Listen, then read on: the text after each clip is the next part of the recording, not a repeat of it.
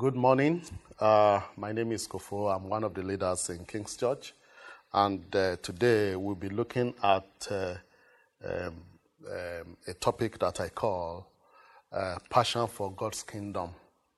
Passion for God's Kingdom. And in the past 2-3 weeks, we've been looking at different topics on the kingdom of God. Now today, I would like to just take us on a journey for us to look at what the kingdom of God is, what it is not. And again, I want to show us why we need to have that passion for God's kingdom. What does that mean practically, and how do we go about that? And I'm just praying that the Holy Spirit is going to help us, will open our eyes to see great things, great treasure from the Word of God as we look at this together. So if you've got your Bible, it will be good for you to take your Bible or your iPad, or it could be on your phone, so that we could look at the Word of God together. And if you want to take note, this is also a fantastic time for you to get your pen or your note. And what this will mean is that after the message, you can go back and look at the points you've written down and just check it, and then just reflect on some of those things, meditate on some of those things that you have written down, and it's going to help you. It's going to help every one of us to advance the purpose of the kingdom. Passion for God's kingdom. The first thing I really want to say is that the kingdom of God is not an abstract. What does that mean? It does not exist in thought, or it does not exist in your dreams, and then you can't touch it. You can't. It's not real. It's not an abstract. The kingdom of God is not an idea that somebody just brought up so that everybody could follow that idea. The kingdom of God is not a theory. It's not a suggestion to explain something that you are not sure of. The kingdom of God is not a theory. The next thing I also want to say about the kingdom, what the kingdom is not an assumption. We're not assuming the kingdom. It's like something is existing without proof. But I want to say, looking at the Word of God and looking at the experience that we have when we follow Jesus Christ, the kingdom of God is real. The kingdom of God is not a mirage. The kingdom of God is what we can experience. The kingdom of God is what we can see, what we can observe, what we can touch. The kingdom of God is what we can enter in. The kingdom of God is a lifestyle that we could live in.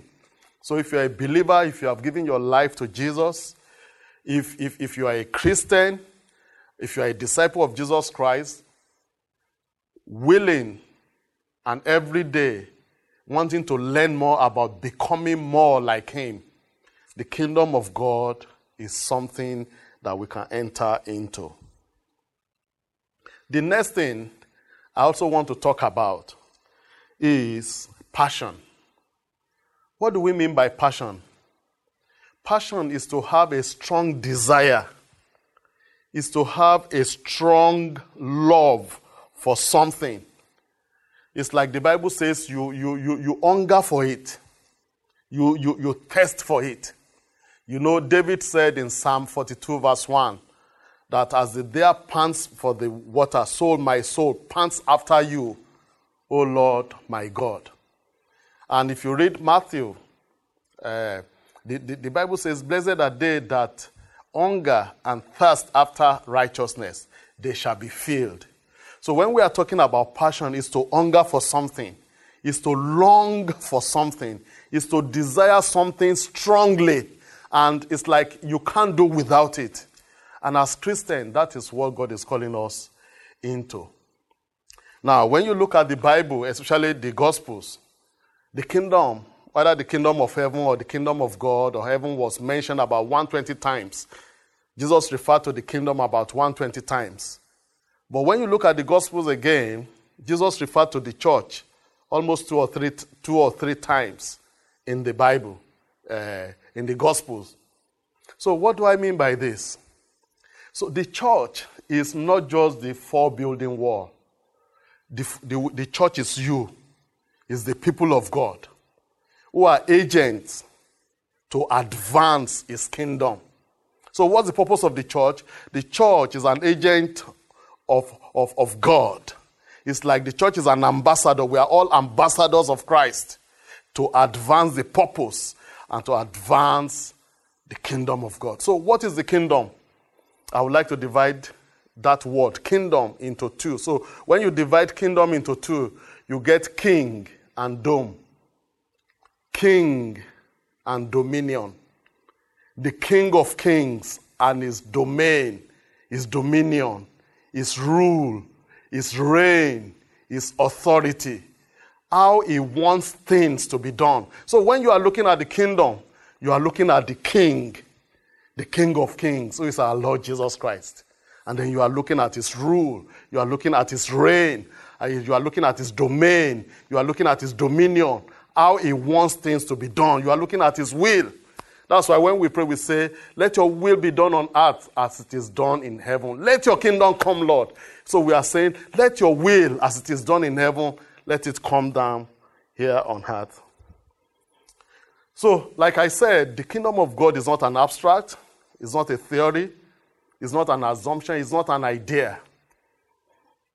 But the kingdom of God. So some people say, how do I find the kingdom of God? How do I find it? I just want to say that when you look at the kingdom, it's not apparent on the surface. That is something about the kingdom. That's why we need to have passion for it. We need to seek for it. We need to desire it. Because it's not apparent on the surface. God is not hiding his kingdom from us. But God is hiding his kingdom for us to discover and to explore. So I'm going to read from Matthew chapter 13. And I'm going to be reading verse 44. It was the parable of the hidden treasure. I'm just going to read just that one verse because of time. The Bible says in verse 44, Matthew chapter 13, verse 44, the kingdom of heaven is like treasure hidden in a field. When a man found it, he hid it again, and then in his joy went and sold all that he had and bought that field. I want to concentrate a little bit on that verse 44. The Bible says the kingdom of heaven is like treasure hidden in a field. Like I said, the kingdom of God is not apparent on the surface.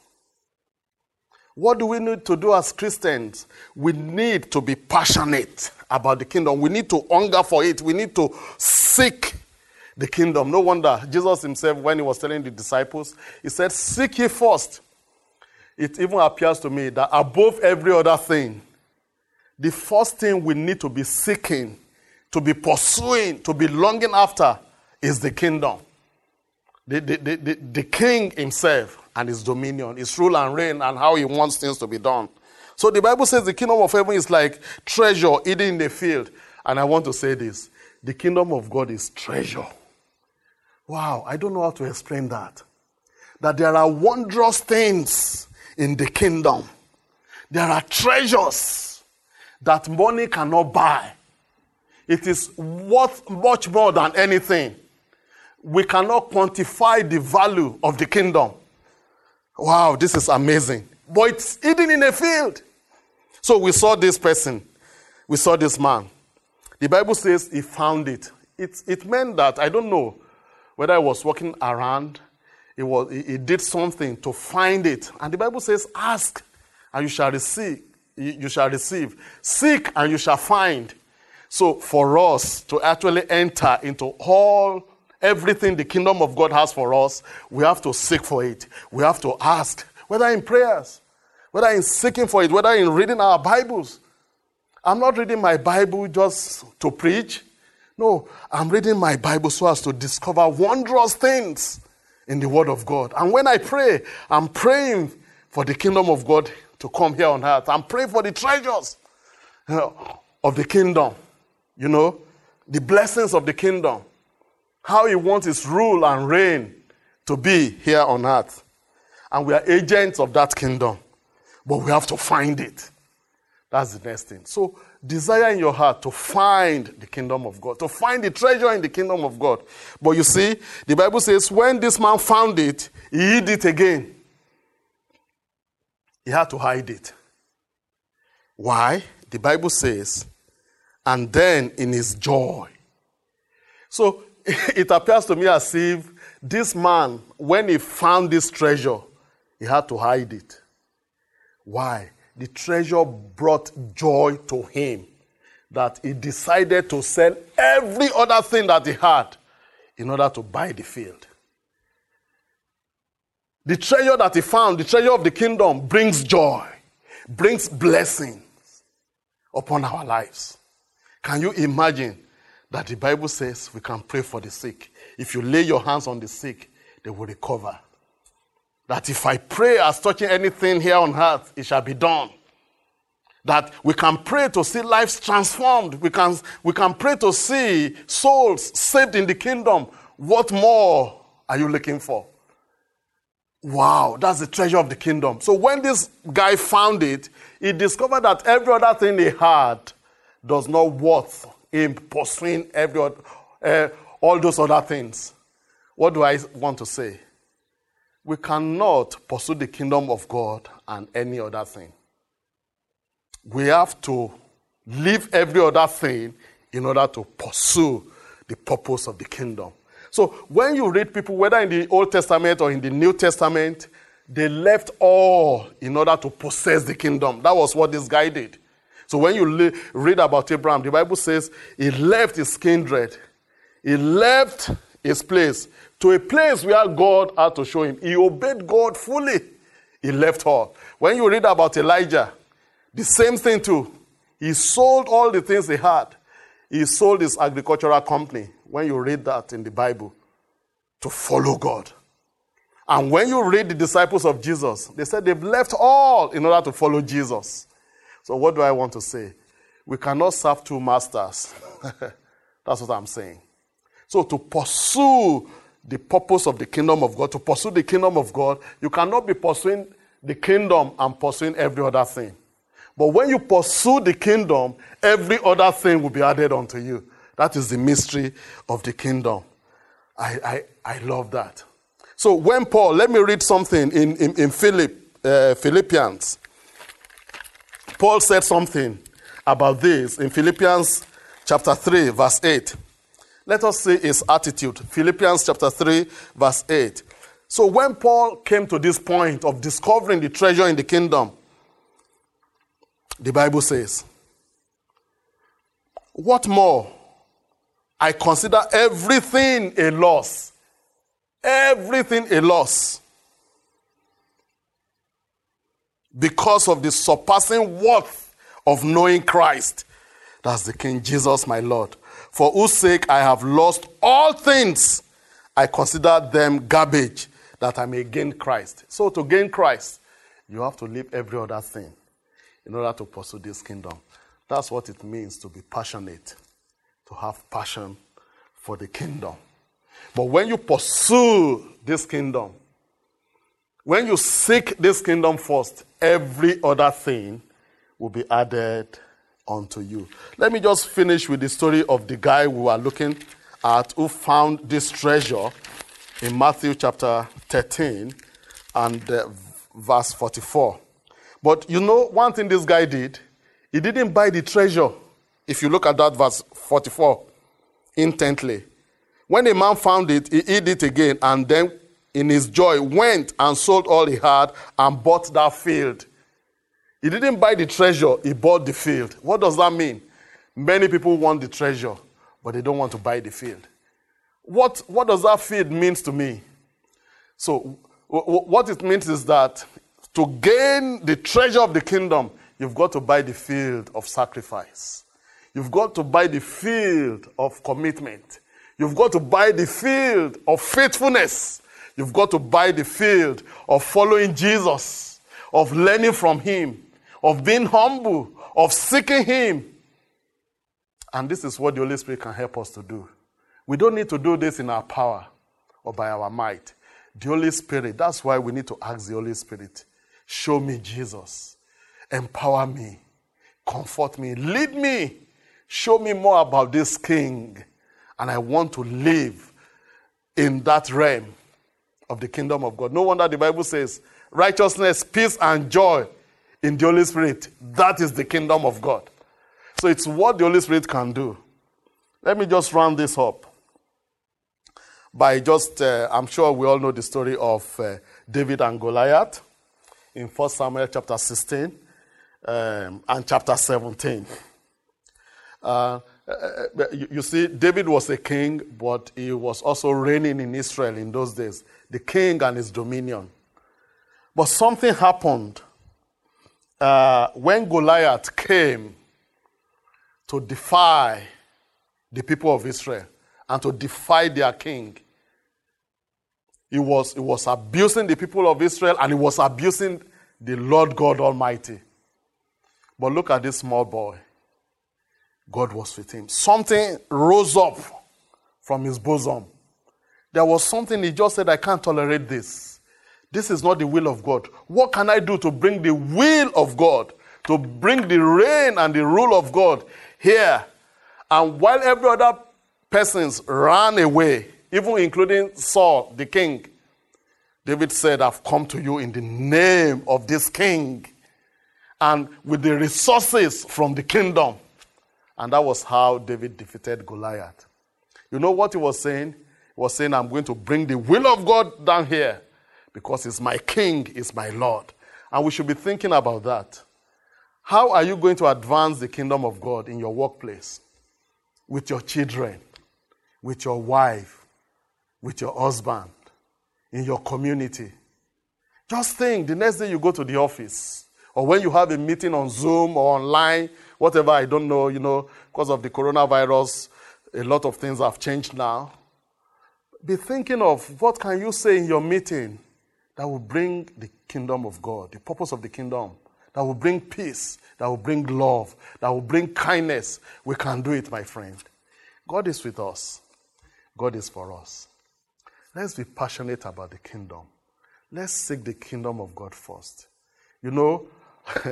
It is not possible for darkness to reign where there is light.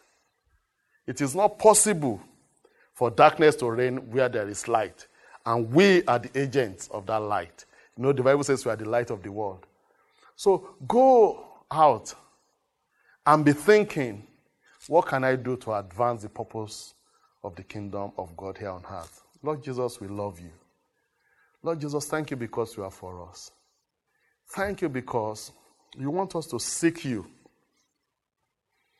and your kingdom first and your righteousness. And you said every other thing will be added unto us. But we have to leave everything behind in order to follow you. Holy Spirit, we ask you to help us to see the treasure that we have in this field. And Holy Spirit, help us to be committed. Help us to be faithful to you in following you, in being humble, in obeying you.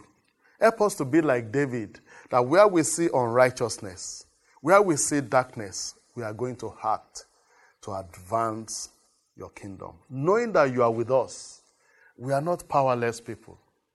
You said we shall receive power when the Holy Spirit comes upon us. We are people of power. We are people of destiny. We are the people you have commissioned to change this world. No wonder you said we are the light and we are the salt of the world.